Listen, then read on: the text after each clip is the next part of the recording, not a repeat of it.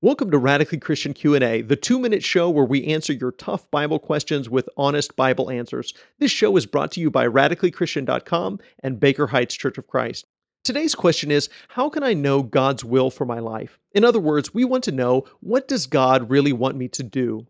First of all, the word we need to focus on is discernment. To discern means to judge between what is right and what is wrong. Sometimes we even have to discern between what is good and what is better. There are some decisions in our life for which there is no right or wrong answer. For example, should I wear a blue shirt or a red shirt today? This is not a question about which we must decide what is God's will. God's will is that we live in faithful obedience to Him. I can live in faithful obedience to Him regardless of the color of shirt I wear. The same might be true of the town in which I live or the career path that I choose. Sometimes those decisions are not necessarily a matter of discerning God's will, but there are certainly many matters on which we must learn to discern the will of God. We must judge which path is right and which is wrong. We must choose what is best over what is merely good.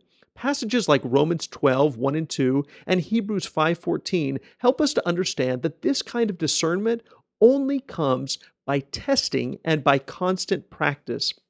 Developing our ability to discern God's will takes intentionality and time.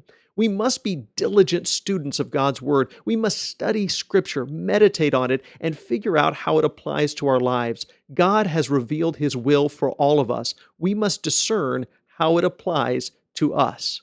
That's all for today's Radically Christian Q&A. If you have a question you'd like for us to address, send an email to questions@radicallychristian.com. For more content like this, be sure to visit radicallychristian.com and like us on Facebook. And if you're looking for a church home in the Abilene area, we would love for you to visit us at Baker Heights Church of Christ.